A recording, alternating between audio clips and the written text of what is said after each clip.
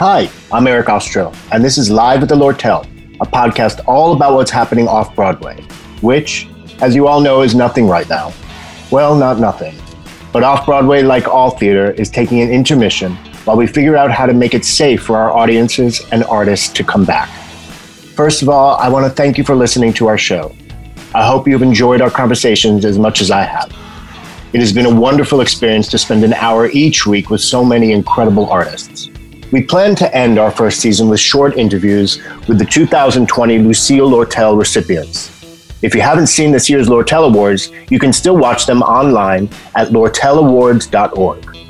This week, I will be interviewing the musical award recipients: Christian Borle, featured actor in a musical, Little Shop of Horrors; John Andrew Morrison, featured actor in a musical, A Strange Loop; Kuhu Verma, featured actress in a musical, Octet; Larry Owens, lead actor in a musical, A Strange Loop; and Grace McLean, lead actress in a musical, In the Green.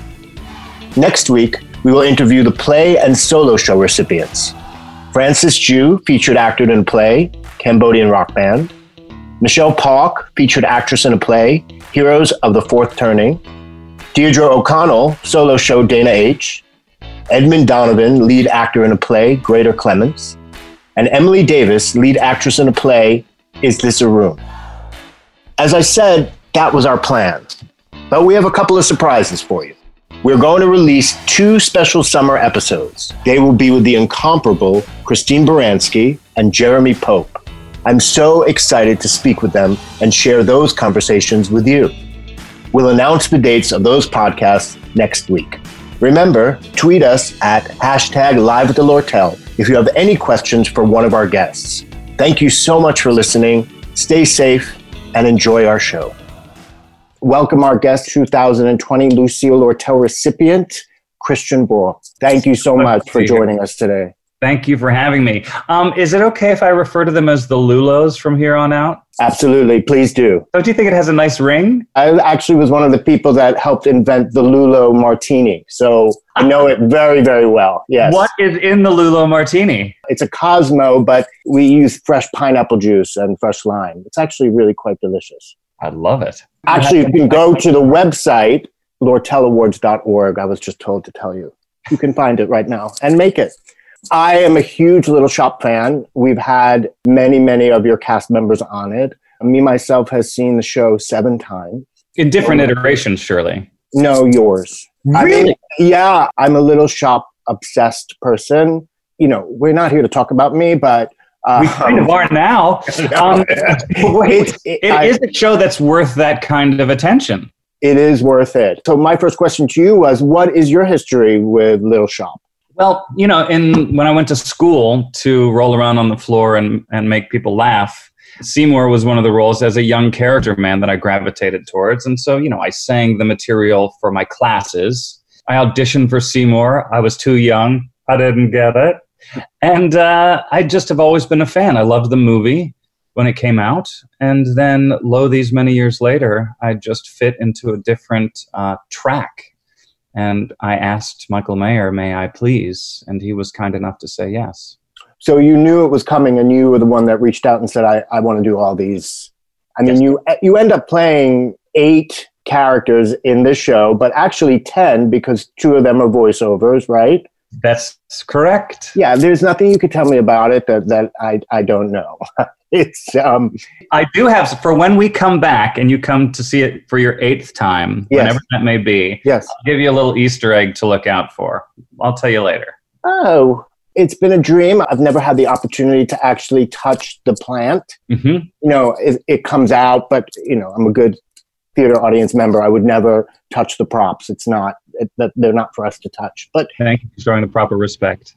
That's correct. But your performance of all of these characters was incredible. And I would like to focus on Orin because I love the way that it's dealt with in this iteration. The abuse and the cruelty that is brought upon Audrey is just out there. It's just, there's no comedy in it. Nobody's playing anything for laughs. You play the seriousness of it. And that to me was brought such new light and life into this production. It gave such gravitas. No, I'm glad to hear you say that. It was one of the things when this looked like it was going ahead and I got the script to read with fresh eyes, knowing that I was going to do it and wondering how I was going to put my own particular spin on it. I was relieved to read in the book that Howard Ashman didn't try to make it funny. When the abuse starts, it is real and it is scary. And it's awful. And I was very happy that we didn't have to try to make light of it. And we never thought of it. And the material can sustain that kind of flip. You know, we're like goofing around and having a blast and people are laughing. And then suddenly when Audrey comes out and we see the dynamic between Oren and her, it's really awful. And it's gross. And it is what propels Seymour to committing murder. It has to justify his turn. And so we always took it very, very seriously. I'm glad it affected you the way it did. It did. I mean, I saw the original at the Orpheum, and, you know, that's something that I don't really remember about it. It hit me so hard because you could see Seymour in the predicament that he is and why he does what he does, because you are so cruel.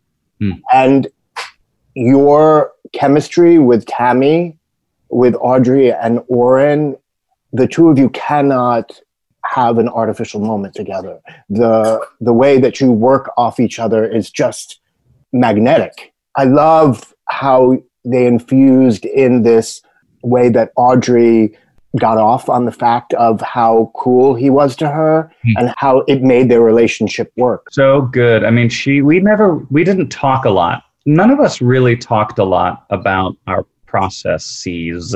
We just kind of did it and got on board with each other, subconsciously maybe even understood what the other actors were going for. So she and I never had a conversation about what this relationship was going to be. She just has such a deep well. And, you know, she's a creature of the stage. She's unbelievable out there and so fresh and so wounded. And what I love about her specifically is that she has this well, but she never brings it backstage. She's so light and fun and happy. And then she just turns something on stage that I can't even fathom, really. But one of the heartbreaking things for me as a performer with her is that I made the choice early on that Oren thinks so little of her that he doesn't even look at her. She's so nothing that I don't even look at her. And so I miss so much of what she's doing because I made the choice to completely dismiss her as a worthy entity. So I miss a lot of what she's doing. It's so interesting, too, the way Oren deals with everybody on stage. I mean, he completely ignores her. Everything she says doesn't look at her, which is an incredible choice. And with Seymour, too, the way he abuses the hell out of him as well. I mean, there's comic brilliance in that. I love the way he interacts in the chemistry with the three girls, and they're not going to take his shit no matter what. That's a wonderful palate cleanser for all of it, that they have the power ultimately. What was the most difficult part of working on Little Shop? I mean, I kind of know the answer to it because I know that kind of 3-minute death scene was tough for you. I've read a lot. I've been reading up a lot. But I'd love for you to talk about it a little bit for our audience. Oh, by the way, I know you're not a social media guy, and I respect that completely, but your name comes up all the time, number one, because we've had Gideon, we've had Jonathan, we've had Michael, we've had a lot of people, and up on the feed, they keep asking for you. So I'm so nice. Happy to be able to deliver. I'm happy to deliver. I think it's charming. So that's very sweet. Thank you for telling me that. No, as you said, the hardest part was working with that mask, which is a death trap. I can't breathe in there. But I ended up making it work, I suppose. I think also the hardest part is not getting bored by my own choices, because there was such a freedom in the rehearsal room to be anarchic and creative. But at some point you have to lock down your performance just for the sake of the other actors and for the sake of your own mental wellness. So I get sick of my own voice sometimes and some of my own acting choices, but they seemed to still be working. So I go easy on myself. I'm here to tell you 7 times through, and every joke hits it. You've taken the old man, the guy that discovers the plant. I love that moment where he comes in and everything is kind of cheery and animated and it's kind of a cartoon. And then all of a sudden, you know, we need a moment, obviously, for Seymour to find the flower on the floor. These are all choices that come from you and the freedom to play in the rehearsal room. That's right. And by chance, I mean, that we needed a reason for one of the flowers to fall on the floor. And so Michael Mayer just stuck a yellow one in there one day. And it just, I think it was just in the moment on the day in the rehearsal room, I decided to make a ridiculous choice to make people laugh. And by, you know, chance, kismet, it ended up being the actual choice. There were a lot of rehearsal room choices that were not proper for the stage that did not make it, but that was one of them. I'd say everybody that's come in that's been a part of this iteration of the show has said that rehearsal room and this process has been the most wonderful process that anybody has had. It was from beginning to end, joyous and collaborative and easy and breezy. And we were all in awe of each other and everyone was a nice person. There was not a lot of ego in the room. You know, healthy ego. Everyone wanted to be good and everyone wanted their work to be good. But we just got such a kick out of each other from day one. How are you dealing with what's going on now? I mean, Broadway shut down, obviously, before Off-Broadway. So do you have something to add about when they shut you down and what happened? Only the details. We shut down right when Broadway shut down. They thought it was the responsible thing to do. We saw the writing on the wall, and we actually had a meeting that night before. And we as a cast were grappling with reality and asking ourselves, we know this is inevitable. What are we doing? And we just kind of, and this was a conversation that was happening right up until Places on that Wednesday night. Should we be doing this? Is it our responsibility to make the call for ourselves and for the audience? And we decided ultimately that it wasn't our call to make, and we did the show that night. And then we came in on Thursday to rehearse Jeremy Jordan, who was coming in. We were halfway through. We finished Act 1. I got a glimpse of what he's going to do with Seymour, and I can tell people that when we come back, they are not going to be disappointed. He was fantastic. The writing on the wall was finally crystal clear, and we walked away. It's heartbreaking. I miss everyone terribly. I don't think we're going to be back for some time. I don't think we should responsibly. It was really hard in the last month to grapple with the reality that our industry is probably going to be the last thing to come back. So I've been doing a lot of writing and playing a lot of board games to stay sane and cooking, you know, trying to talk to friends as much as possible and keep things upbeat. How have you been doing? I'm good. We actually, we came down to Miami Beach and are isolating here. Yeah, it's quite beautiful. And they've started opening parks now, and so you can actually get out and exercise a little. Are you in New York? Yeah, Manhattan. I mean, are you able to get out and take walks? And it's tough, right? What do you do?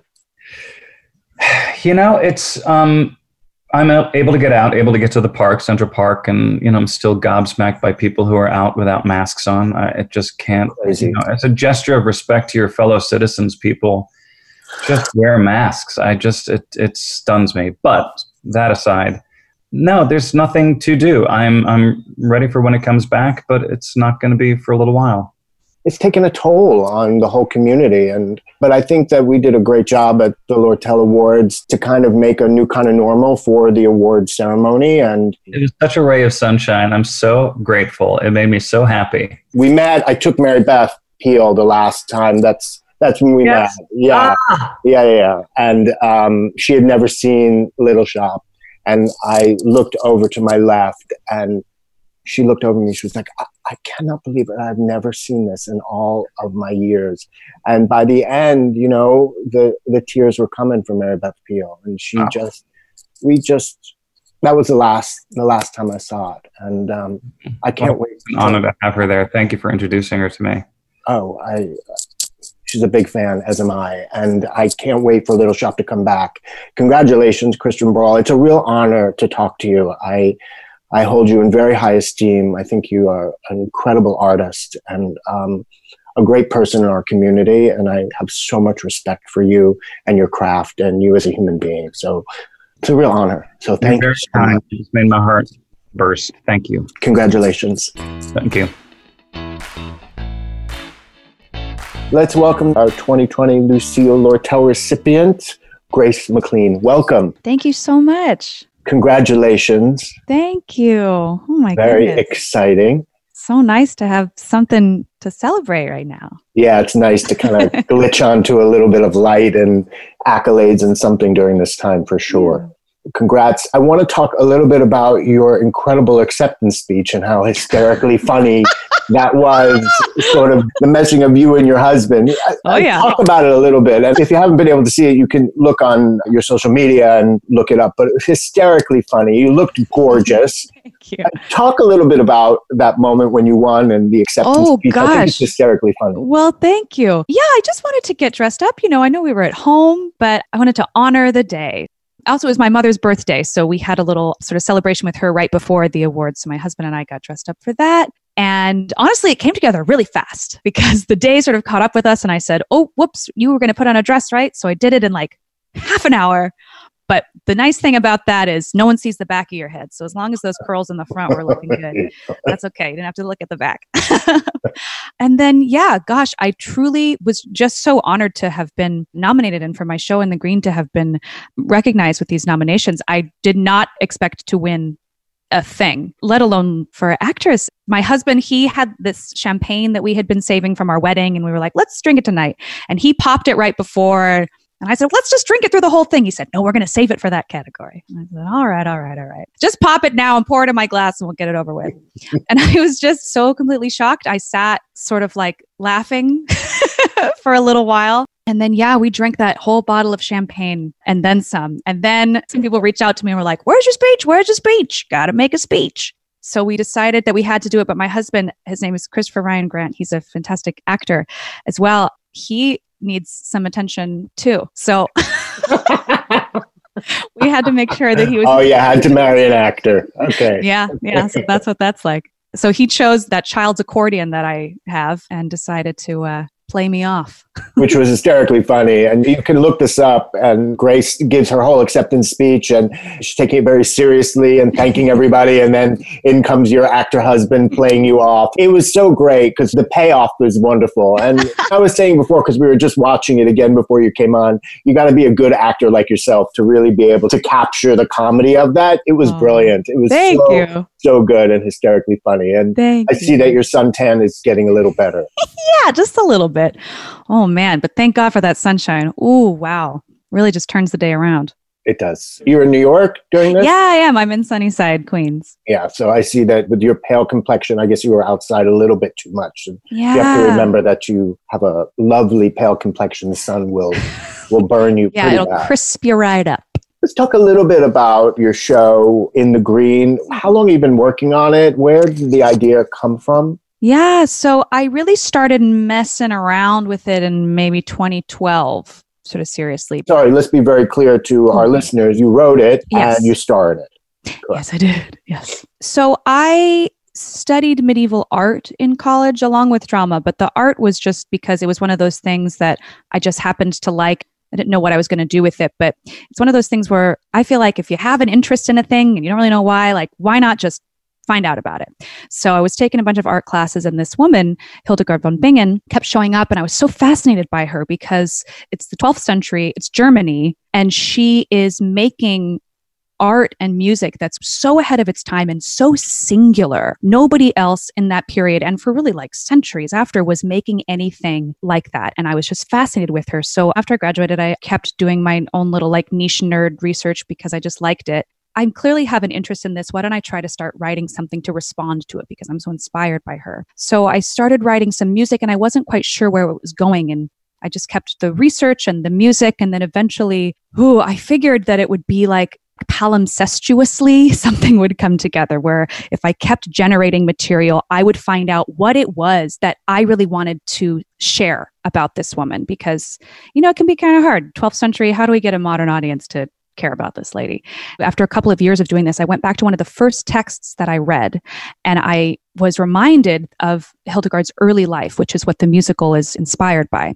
She spent the first about 30 years of her life locked in a cell with another woman, electively, to sort of live like hermits, this really intense ascetic lifestyle. And it was that woman, her mentor, Jutta, who fascinated me even more beyond Hildegard, because it's the second half of Hildegard's life where she like made all of these things. But this first sort of dark period, I thought that had to have been some kind of weird, fertile, traumatic place from which she then went on to lead such a creative life. So I wanted to explore that sort of origin story and that relationship between Hildegard and Jutta. It's a fascinating subject. We don't really know what to expect in terms of what the subject's going to be. Medieval nuns being locked in a room for 20 years. Yeah. Unbelievable, like what can come out of that. How long he'd been working on it, what sparked it to sort of cut it off to where it started the journey as to starting getting produced, etc. Yeah, so I started really focusing on generating material in about 2012, and it was a lot of like responses to Hildegard's own work. I was listening to music of hers and reading poetry of hers and started to play with some of her music and play with some of her words, but also just sort of make it my own. And I worked with some collaborators throughout the years, but when Lincoln Center got involved, the end of 2017 is when they commissioned me. I really started to like hone in and zero in on the story. And my research shifted a bit from just Hildegardian to some more material about trauma too. I read a couple of really interesting texts. The Body Keeps the Score is a really, really great one, trauma and recovery, because I realized that that's really what these women were dealing with. That locked in a cell situation is, I think, its own kind of trauma, but they were in that place sort of trying to heal from their own particular sort of feminine wounds. And that in particular is like super, super, super fascinating to me. That kind of healing process. It's different for everybody, but that to me seemed like that was the story and that was the spark. And that is what, again, these are kind of assumptions that I was making, but it's the story that I wanted to tell. I wanted to tell the story and sort of frame Hildegard's own creative journey as coming from this place of personal healing. Yeah, I was reading an interview that you gave and you were talking about taking a peek into people's corners and what lies underneath and what can come out of that. Yeah. Can you talk about that? You touch on that just a little bit. I think it's so inspiring and healing. I mean, in the show itself, there's a lot of talk about darkness and light and like finding the light in the darkness. And gosh, I think that there are so many little like dark corners and dark cobwebs that we all have personally and like collectively, societally and culturally, that are actually like full of such richness.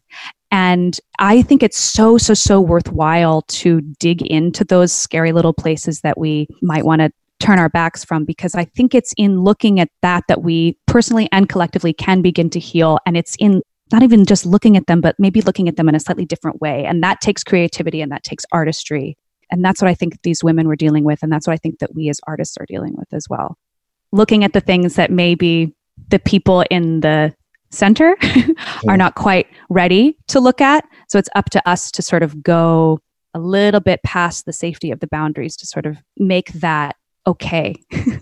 And it's interesting how we're all, as artists and non-artists, and us as a world now, a nation, what's happening here and trying to find those sparks of light in this very dark and horrible time, trying to see anything, trying to follow some sort of light or see something. Yeah, we're all staring at the same big void. And it's so uncomfortable. But I also find, I can imagine if this were not happening, what I would be doing on a day like today. And what I would be doing is running. I would be running from one thing to another and filling my time with busyness. And I think that's partly an artist thing, partly a New York thing, but partly like an American thing, is to fill our time with stuff. And so I find that happening a little bit now too. There's still like little things to do, like little jobs to have, and having conversations with new people. And it doesn't feel the same as it used to. It's like, it's its own kind of uncomfortable. And I find if I have too many of those things in a day, that my anxiety goes like, oh no, that's too much and that's uncomfortable. What feels better is to just like sit with that void and like stare into that abyss and sit with that kind of discomfort, because I think that there's an opportunity in that. That's definitely like a privileged thing to say, but to have that kind of slow down, because not everybody does. Not everybody does get to slow down right now. Yeah, but I think as artists, and you're talking to a lot of artists on here, which is our audience, we have no choice but to slow down. But what are you doing? I mean, you seem to be someone that's always working on her craft and her artistry. What are you doing to keep your creative juices flowing? And what are you doing now when we're looking at this void? Mm-hmm. I'm really trying to find a balance between doing things and also doing things that feel good. I think that sometimes those can be different things. Like I do have some projects that I'm working on. I have a couple of different collaborators that I'm working with on some new musicals, and we check in with each other. We have conversations. We go away and make something and then share it with each other. And even if that takes 20 minutes, if that takes 3 hours, that feels like a nice and nourishing thing. Not all the time. Sometimes what feels like a nice and nourishing thing for me is to say, I don't want to do any of that. I'm going to sit and read my book all day. I'm not going to look at any emails. I'm not going to respond to any calls. I just have to read this book. And that feels really nice. And sometimes what feels really nice is making my perfect cup of coffee. Just like a small, tiny little basic thing that has to do with caring for myself. And I do try to balance all of those things. So it's not just about generating material, because that, those wheels will just get real tired real fast. That's a really great piece of advice that you say. If you feel like you're doing too much, or you feel like the wheels are just spinning too much, you can actually choose to read a book or to watch a movie or do something. Because I don't know about you, but for me, when the day is filled with interviews and work, et cetera, after like 3 hours, after the first 2 months, now I'm exhausted when you're working half a day. It's so interesting to find that balance in art and in everything. Absolutely. Oh, something else I want to say about that too is I think the exhaustion comes a little bit from there's no real sense of beginning or end. Like there's no reward. Like I've done a couple of concerts online, and ramping up to it, I get the same kind of like, a little bit of nerves. Oh, here we go. Am I going to remember the words? And then you do it. And I can like trick myself into being like, oh yeah, this concert, here I go. I'm breathing. Oh, I'm kind of sweating. This is kind of a lot of work. And sometimes people are responding, you see little text on the side. Oh, it kind of feels like you're together. And then, all right, that's the end of that. And then it's over. And then it's just you alone in your house. And there's no denouement. There's no, let's go to the bar and have it. You're just like, I'm still, nothing changed. So, you know what I mean? You're absolutely right. Because when it's all said and done, you've worked so hard for whatever it is, and then the computer goes down for whatever it is, and then you're like, what? Did that just happen? That's here, yeah. That's absolutely right. I have never heard anybody say that so well. So I feel like we've got to like give ourselves a little reward to like know that it's the end. I don't know what that is, but it's starting for me anyway. I'm thinking about like, how do I recognize that was a thing that was accomplished, as opposed to just like the computer's closed and I'm still here and I guess I'll just move on to the next thing. I think little rewards that we can give ourselves, even if it's just I'm going to go stand outside in the courtyard for a moment just to like, Well, for me, that was reward enough to be able to release like that and for you to say it so perfectly. I want to say congratulations again. Thank you. You're a very talented actor and musician, and I can't wait to see what you do next. Thank you so much. Thank you so much for taking a couple of minutes and sharing with us. Oh, my absolute pleasure. Let's welcome our 2020 recipient of the Lucille Lortel Award, my dear friend, John Andrew Morrison. Welcome. Hi, Eric. Hi, how are you doing? First of all, congratulations. Well, thank you. Your win, I think anyone that loves you and adores you, like we all do, is a win for everybody. I think everybody in Miami could hear my shriek down Collins Avenue when they called your name. And even when you were nominated, it was a shriek of just pure joy for someone that's been in the industry for a bit. Just incredible. I know. It only took about 20 years, right? So I was speaking with another friend of mine. He's like, how does it feel? And I was like, the theory is you just have to wait the bastards out. You got to just wait. You got to wait. Just wait them out. Just in the corner and wait. And then pounce. Well, let's not diminish your incredible talent and vivacity and charm and all those things that could go on for a long time. But John, Andrew, and I are old friends, and not that old, but we're friends for a while. And I reached out to you because you do a lot of video and audio work. And I said, hey, we're starting this podcast. And any interest in coming to kind of get it up on its feet? And you take it from there. So I do my side hustle, which is, I have several side hustles. I'm firmly Jamaican, so I have lots of jobs. And one of them, I do a lot of video stuff and I do self-tapes and all of that stuff. And so Eric had reached out to me and said, hey, would you be interested in coming on and helping? And I said, sure. And I even went down and I met with like Zebulon. I loved that name, this guy Zebulon down there, saw the layout of the space and all of that. And then I think I said to you, well, it depends on when you're going to start, because I have this show that I'm going to be doing called Strange Loop, and I might be busy when that starts. As it turns out, I think we started rehearsal, like it lined up that I couldn't do it because we had started rehearsals and, and I got busy. Yeah, well, it just didn't work out. And now I'm on it as a guest. So it's, it's so weird. This business is like... I mean, you were ready to kind of hang up your tap shoes and your wig and kind of go do something else. Isn't that right? I absolutely was. It must have been like 5 or 6 years ago. There was like an intersection. There was this inflection point in my life, and I was doing corporate work. And the company that I was with, they were really interested in growing me to kind of like stay on and just be a part of that company. And I liked the work, and I had always had these moments where I would go and sing, say, for Michael at Joe's Pub or sing for Michael at Ars Nova. And the career stuff just was not really taking off. And I was like, you know what? There'll always be some kind of art in my life, but I think I'm good. I think I'm going to like stop that. There's always karaoke. There's always the duplex. I can like go do it there. I had really prayed about it and meditated about it and gotten very good in my heart about it. And I was good. And I remember I was walking with my friend Tom, and I said that to him, and he was like, well, yeah, that's fine. That's a life choice, and that's okay. And literally 2 days later, I got a call from McCorkle Casting. I hadn't been in for them a good 10, 15 years. And I got a call from them, and they said, hey, do you know how to do a Jamaican accent? and I said, I kind of know how to do that. And they were like, oh, well, we're putting together this Bob Marley musical at Baltimore Center Stage. Would you be interested in coming in? And so I was like, okay, sure. And I went in and I nailed it. And when I went down there, it was probably the biggest show I had done up until that point in time. I had put so many like roadblocks. I went to the corporate job I was working at and was like, this thing happened, but I understand if you want me to stay and I can step back. And literally the end of that workday, they came to me and said, well, you can just work remotely, go. And so like everything that I kind of like put up to go, acting kind of went, no, you're coming. And so I went and I did it, and I just loved it.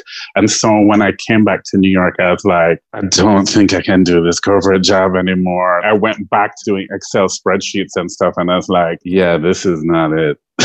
And so I made a plan, and it took about a year and a half, 2 years, and I kind of phased out of corporate life altogether and started working full-time as an actor. And then I would say that the career changed. Like when I started rehearsing things during the day, things changed because I was doing a lot of corporate work and then rehearsing things at night. And yeah, that's what happened.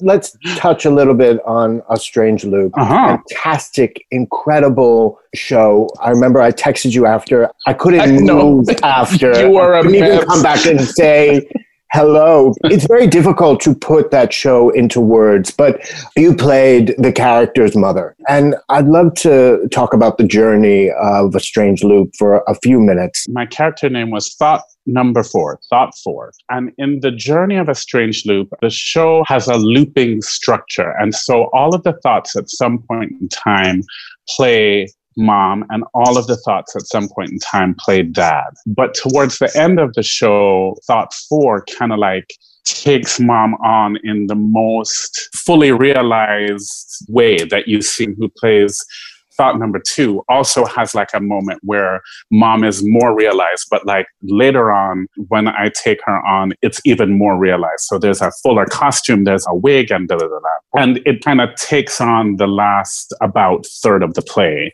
And it goes into some really heavy stuff about homophobia in the Black church and judgment and guilt and shame, and him kind of like exercising those demons in a Tyler Perry style gospel play. And it was always like a very stunning moment. So I'll tell 2 things about it. The first thing was Michael had asked me years before, maybe like 10, 12 years before the show, he was doing a cabaret at Ars Nova called Dirty Laundry. And he'd done cabarets, which were these trunk songs that he had put together, which were very personal. And he asked me if I would read these voicemails from his mom as interstitials between the songs in the cabaret. And so I sat at the side of the stage and I read these voicemails, and that was a plan.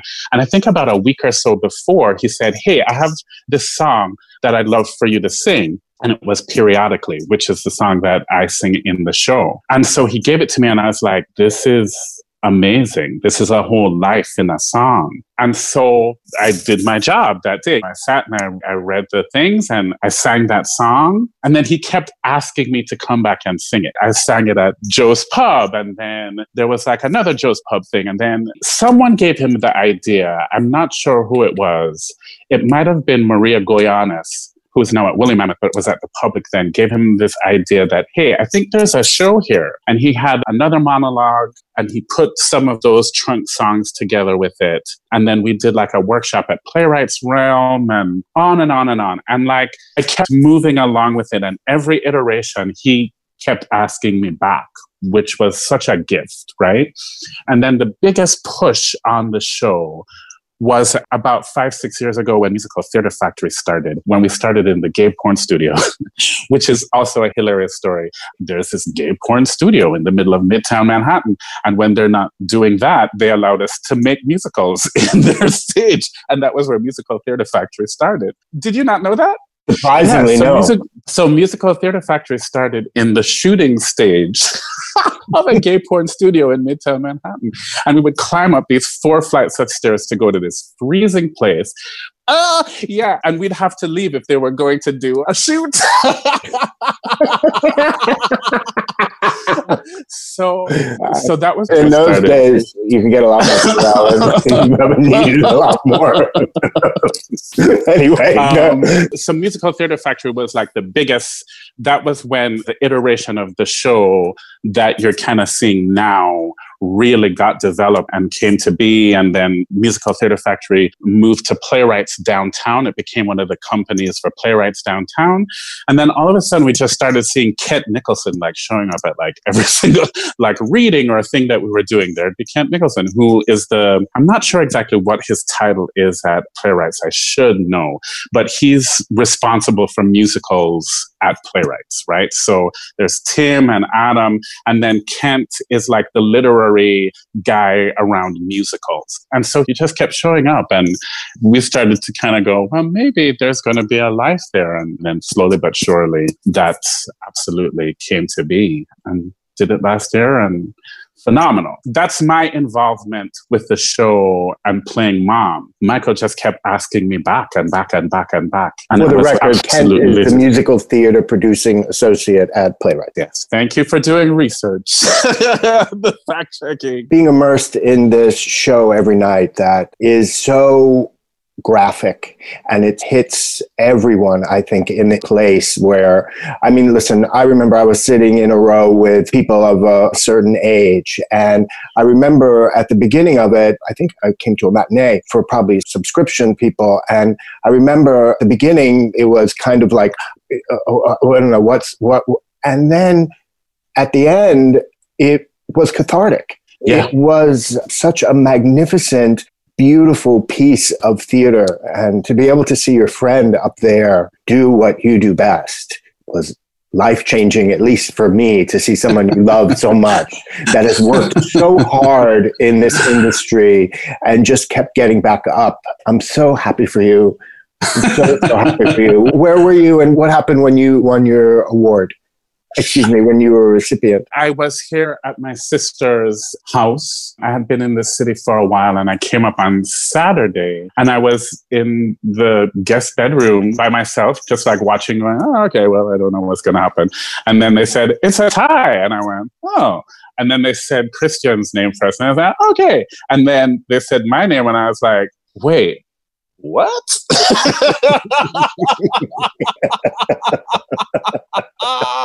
I just was like, wait. And so I just kind of like sat there for a while. And then I watched like a few other things. And I kind of like came down very quietly down the stairs and like looked at my sister and went, I just won a Lortel Award. She was like, oh my God.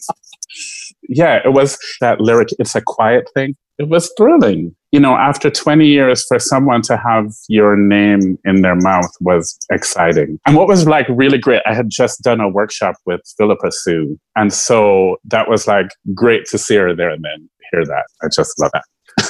I'm so thrilled for you. There's nobody I'm more pleased for to see you on this journey. And I can't wait to see what you do next. I hope A Strange Loop comes back in some iteration of some kind. I know you probably can't talk about that at this moment. We don't really know what's around the corner, but yeah, it's such a weird time, right? But I just want to say how happy I am. Congratulations. Oh, thank you, my friend. Thank you. Thank you.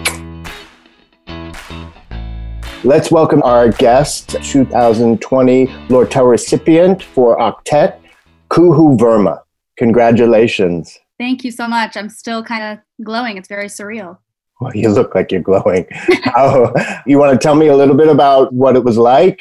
The award show was a little bit different this year, but you want to just take a couple of seconds and tell me about maybe where you were and what happened? Sure thing. I'm in my childhood home in Pennsylvania right now, quarantining. And so I was with my family, which provided a very rare opportunity for us to actually celebrate together, which would not have happened, which is really, really lovely. And it also brought a little bit more nostalgia into the award, because when you're in the place where you are building up to your goals and your dreams, and then this kind of a milestone happens, it brings a new beauty to it. How wonderful. Were you just shocked, fell on the floor, or screaming, yelling? There are so many people this season that I respect so much, and especially in my category. I mean, I admire all of these women so intensely, and I've seen most of their performances. And so I would have liked to say that I started crying immediately, and I was honestly in so much shock that I was like laughing sarcastically almost, because I was like, that's a funny prank. That's funny. Amazing. It must be such a wonderful feeling to be with your family and see that you've won the award and be able to share that with them. How wonderful. Yeah, it's kind of hard to be celebrating right now, obviously, but I think that this is exactly what the theater community is so good at, especially off Broadway, taking the bad and really trying to find genuine moments of celebration and gratitude. Yeah, those glimmers of light every once in a while within our community, you kind of reach for them and appreciate them and know them. And yes, I think our community is great at that. And you kind of hold on to that moment and that feeling. I see that across all of the winners and all of the nominees, that I think we were all kind of aching for just a little bit of gratitude, a little bit of just an excuse almost to celebrate each other and remember that there will be a time that we are going to be coming back to this and creating again. Oh, it's nice. It's very hopeful. Talk a little bit about Octet, how it came to you and a little bit of your journey with the show. So I think Octet is like, I could not have dreamt up a more appropriate show for me to want to be in if I tried. When I grew up, I was doing so much choir and so much a cappella, and a lot of my vocal journey has been depending on singing with others and figuring out how to be like a pillar of support vocally for other people. And so to have that aspect be brought into a musical and still have the opportunity to do character work and do independent singing, I just have never dreamt that a show could encapsulate both things. And also being a millennial and being the youngest person in the cast and having more of like a tangible connection to the internet age and growing up with it. I mean, I was like 11 years old when I got my first Apple product, my like touch screen iTouch. So it's really surreal that this kind of an appropriate show would show up in my life at just the perfect time. What's the process for you? How long have the creative team and yourself been involved working on Octet? I mean, we talk a lot on the show about creating a musical from scratch and the journey that people take. Do you remember back to when it started for you and the journey that you're on?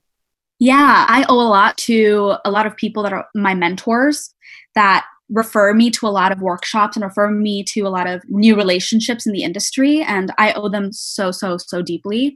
And so I believe somewhere along the way, people in the off-Broadway community were like, if you're looking for someone for your first workshop for Octet, just try this girl out. If you hate her, kick her to the curb. And I guess they liked me. So I stuck around. We did 2 workshops, and it was one of the hardest things I've ever had to do. But getting to know Dave and Annie throughout the process was so magical. And Dave actually writes super fast. I talked to him about this a lot. It was kind of amazing. We would tell him like, hey, we're not sure about this one page, this one little thing. Can you just change it whenever you have time? And he would leave the room for 15 minutes and be back with a new draft immediately. And I think that is because his brain is, number one, insane, but also I think he thinks about what he's writing about for a long time. Like the minute that he put pen to paper was maybe only a couple months before we debuted the production, but I think it's been ruminating in his brain for years. So the play is basically about a support group for people that are addicted to different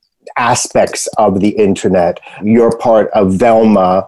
You fell in love with somebody that you met through the internet, and it kind of ruminates and sort of taunts you throughout the whole process that we see of the show.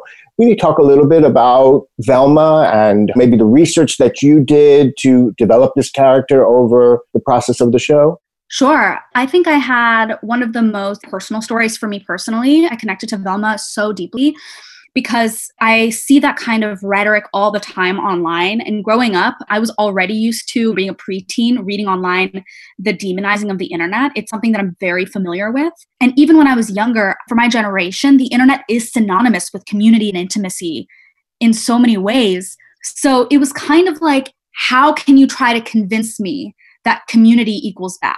How can you try to convince me that technology, something that does provide us intimacy, information, how can you censor that? And that struck a chord with me deeply. But beyond that, I think every character is yearning for the same thing, which is to be heard, to be seen, to be loved, to be felt. And that's a yearning that's so human that I feel like it was not just because you add the internet and the digital aspect of it and the addiction and the obsession part of it, it's not too far removed from the very basic human desire and need for just wanting to be part of something, which is why people that are so deeply in the hole of an addiction can find the strength to make it in that room and leave their houses to be in that room full of 8 people, to be part of something. That's exactly what I was craving at that time in my life. You as the actor, as the person morphing into this character. Absolutely. That's what you felt like you needed. Yeah, it was very therapeutic being around all these people. And you mentioned before, and I find it fascinating, especially when it comes to a cappella singing, that you are just one of 8 within this cast, and finding your voice within those 8 people in terms of a cappella singing. I really know nothing about it, except I love to hear it, and it's amazing when it's good to your ear and the storytelling. But can you talk about you as a separate entity, you as a singer, as an actor, and meshing with the 8 singers? Yeah, it was just as important to have people that could be solo actors and musicians, as well as a part of a moving structure. With both of those things in mind, it was just as important to have people that were open and available to reciprocating someone else's presence in the room. So their casting, I think, was so beautiful in that way, because I think they very heavily took into account who you were, how you listened, how you talked to other people. I think if your personality did not cut it as far as how emotionally available you are at any given moment with each other, it just wouldn't have worked.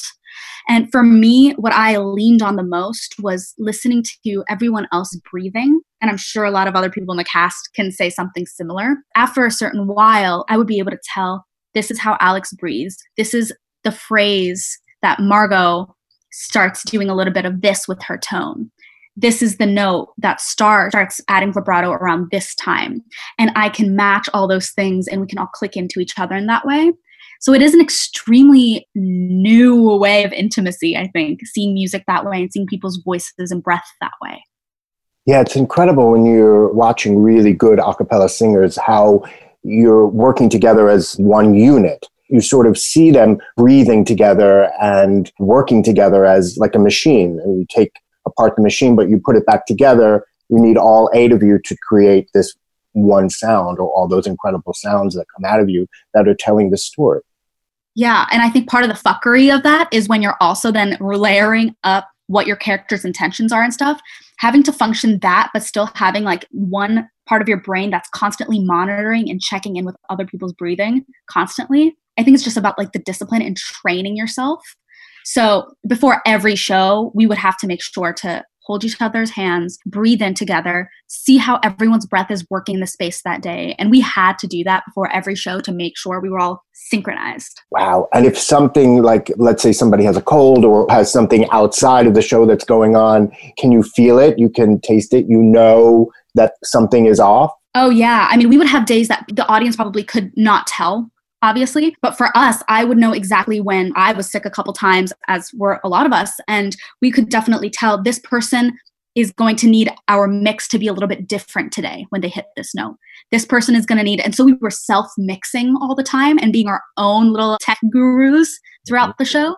And my soprano buddy, Margot Cyber, I love her. She would be able to see me. And if I was a little bit tense leading up to a note, she would support me or she would take over for me without even really looking at me. Who can say that they have that available to them? So I do think I'm so lucky to have been a part of it. Did you do any research into 12-step programs and becoming part of some sort of 12-step program, being immersed in it, and your research involved there? I sure did. For Velma specifically, I did start off doing a lot of research, and I do have people in my life that have gone through them and have their own opinions about that. And so I did start there. I think most of my research with Velma went into self-harm and went into how someone deals with the hatred turning itself into a physical manifestation in a really harmful way. And that was a little bit rough getting into, because I think a lot of people in American public school systems have a lot of peers that they know about that have gone through such things or have experienced it themselves. And knowing that your mentality is so friable at a young age, and especially for Velma, I think her mentality and her emotional vulnerability was on so much that any little thing could have distracted her or could have spiraled her. And so kind of researching, but also trying to lasso it up and use it when it needed to be used was the biggest emotional work that I had to do for her. Also knowing, at least for Velma, probably, and anybody in a 12-step program, is it's got to be a very safe space. Otherwise, you're not going to get out of your house or away from your computer or away from your woes to go to a place that's not safe. So important. Yeah, and I think that was her main struggle. Velma's main arc, you can say it was about confessing the good and the bad. You can say it was about confessing her love of someone on the internet. But I think at the end of the day, what it was, plain and simple, was Velma goes to a 12-step program and tries to find where safety is. And near the end, she finds where the safety is. Oh, it's beautifully, beautifully put. You're a very talented young lady. We're so happy at the Lortel for your award this year. It was so well deserved. And we're so happy that you joined us and gave us a little insight into your character and into this incredible play, which I hope has a future. And I hope will come back in some way. I have a feeling that it will. Stay safe. Thank you. Thank you so much. It was honestly, truly a pleasure. Let's welcome the 2020's Lucille Lortel recipient for A Strange Loop, Larry Owens. Welcome, Larry. Thank you. And congratulations. Thank you so much. Thank you to Lucille Lortel Foundation and to everyone over there and the Off-Broadway League. Like, what a thrill. Thank you. Thanks for having me on. Now that we're talking about it, you kind of just did another little acceptance speech, which is great. But I would love to talk about, number one, when you found out that you were nominated, that incredible video that you did. And number two, your magnificent, incredible acceptance speech that you sang and wrote. Unbelievable. I've never seen anything like that. Yeah, well, the virtual acceptance speech, I mean, this is like such a crazy time. This is my first professional acting award, or rather, I think it's my first acting award ever. So because I didn't immediately do something on the night of the show of being like, thank you, with like that energy that was currently there, I said, okay, let's take a beat and see if we can really, really include like the entire community. Yeah. Of course, like the role was a big feat, but it was impossible without all of the collaborators, all of the creative team, the many producing entities, Page 73, Playwrights Horizons, Barbara Whitman. Just, it takes a whole village to create a musical. And so I'm so humbled by the recognition.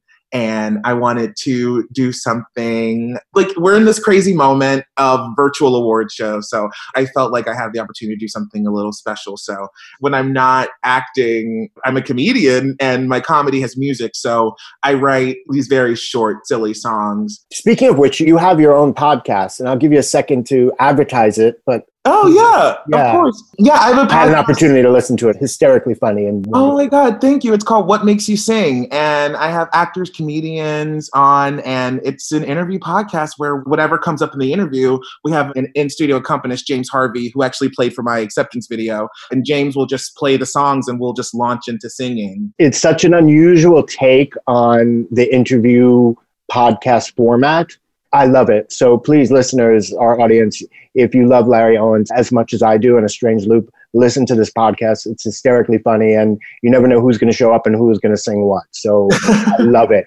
I want to talk a little bit about Strange Loop. John Andrew is a dear friend. We had him on. Yes, John Andrew, who won the hotel. I told him that he could hear my shriek from Florida all the way to New York when he won, because I feel like within our community, the theater community, a win for a friend or somebody you love is a win for everybody, which is what you said in your acceptance speech. But I loved A Strange Loop.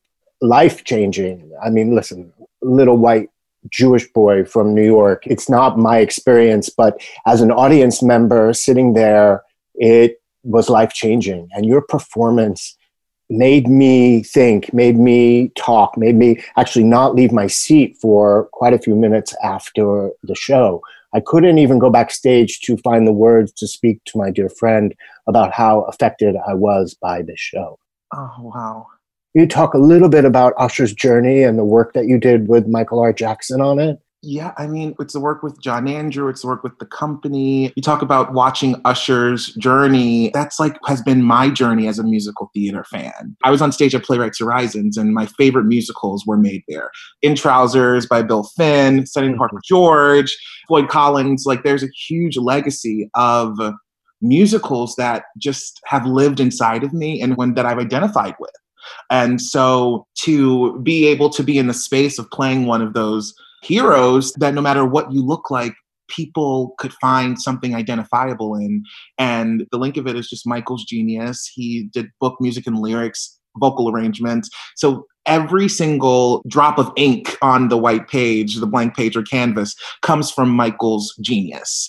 You know, you hear actors say, like, it's just the script. And it is so true. It's like when you have work that is set up this way, it becomes not easy because the work was designed to be difficult, but it becomes a blessing to inhabit it and to go through the journey knowing that there will be a huge payoff for us all. So you knew that kind of going in? Yeah, I felt it from like the very first time Michael sent me the script. I read it, and it was the first time that I didn't have to, you know, my dream was to book a Broadway show, like hopefully work my way up through the ranks and then begin to take over the mantle of Stephen Sondheim's work and whatever work that I could sort of rejigger my identity within. Maybe I'll be the first fat black baker in Into the Woods. Maybe I'll be the first openly gay George Seurat on Broadway. But then I read this piece and I didn't have to reshape myself. Wow. I didn't have to do anything. I didn't have to change my voice. I didn't have to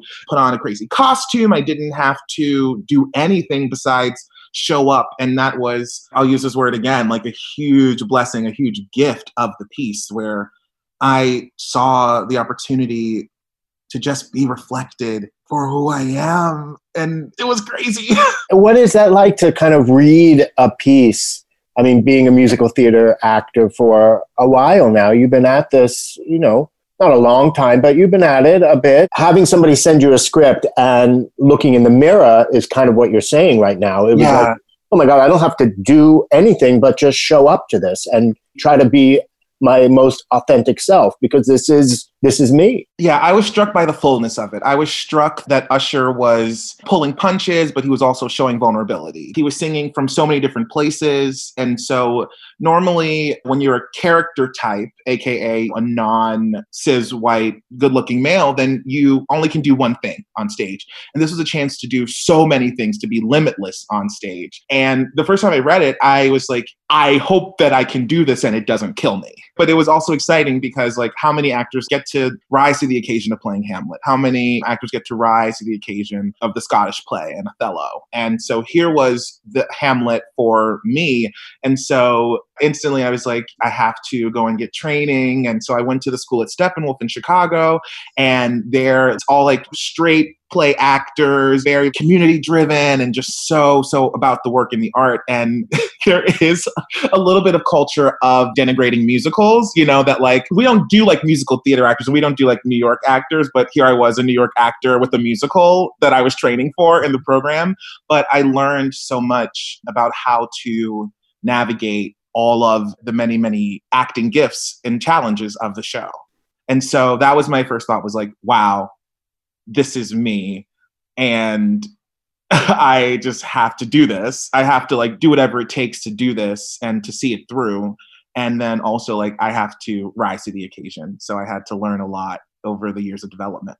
Besides that, I mean, going back to A Strange Loop, your endurance, that show is a marathon. Yeah, I didn't leave the stage. There's really no break for Usher. And even as he's listening, you know what I mean? John Andrew comes out to sing periodically. And it's this 5-minute song. I don't sing until the final bars, but the entire moment is of this uncategorizable connection between mother and son. So it's about being constantly engaged. It's about being constantly plugged in. It's about being the sleight of hand, the 5-show weekend, the 2-show day, 18 songs. It's very, very Leviathan. But that is exactly the sort of thing that I had dreamt about. I dreamt of one day being able to sweat and work hard and do it. And I'm so happy that I got to do it and that it was received for its intent.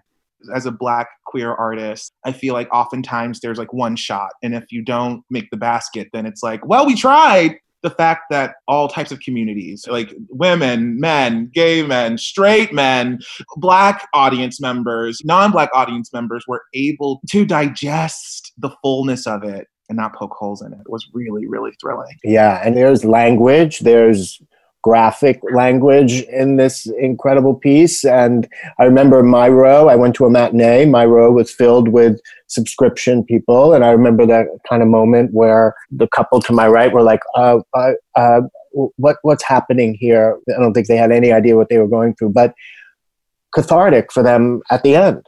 It was, I knew a little bit about the show, but to watch them watch you and watch the journey that you all go on in this musical was a beautiful thing to watch. Yeah, there's nothing in the play that doesn't exist in real life. So any language, any scenes, any depictions are real. So the discomfort with seeing reality on stage, I'm totally open to, because there was such care and intellect. I mean, you have to talk about Stephen Brackett and how he directed the piece and how he developed and helped Michael and shape the script. And Playwrights Horizons, they're known for this daring. It's the place that you go to when you want to open up new ideas. So by being in such an all-encompassing piece, it was so good to be able to handle all those flavors with skill. And thanks to Stephen and Raja Feather Kelly's choreography, which is really like choreographic dramaturgy. Like he brings so much more than just shapes and movement and spacing. He brings a whole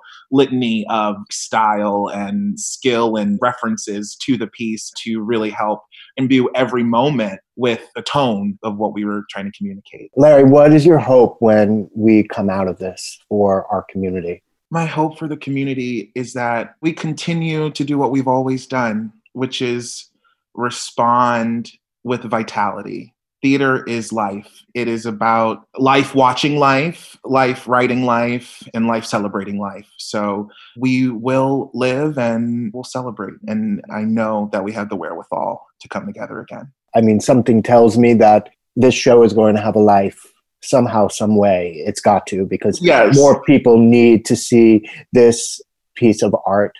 Absolutely. To experience the show and to experience your performance, because you are. And the performances of L. Morgan Lee, James Jackson Jr., Antoine Hopper, John Michael Lyles, John Andrew Morrison, Jason Vesey. You are a humble young man. I'm glad you included everybody. Thank you so much. Congratulations again. Thank I'm a you. Very big fan. I can't wait to see what you do next. Thank you for having me. And that's our show. Thanks for listening to Live with the Lortel. While this pandemic goes on, we are asking our listeners to please consider donating to the Actors Fund at actorsfund.org to help support theater artists. This podcast is brought to you by the Lucille Lortel Theater. Live at the Lortel is produced by George Forbes, executive producer Eric Ostro, associate producer Jeffrey Schubart, press by Chris Cannerick, social media by Mia Radia, and special thanks to Nancy Hurwitz. Live at the Lortel is usually recorded at the Lucille Lortel Theater in New York City, but during this pandemic, it is being recorded remotely by Bryant Falk, Abacus Entertainment.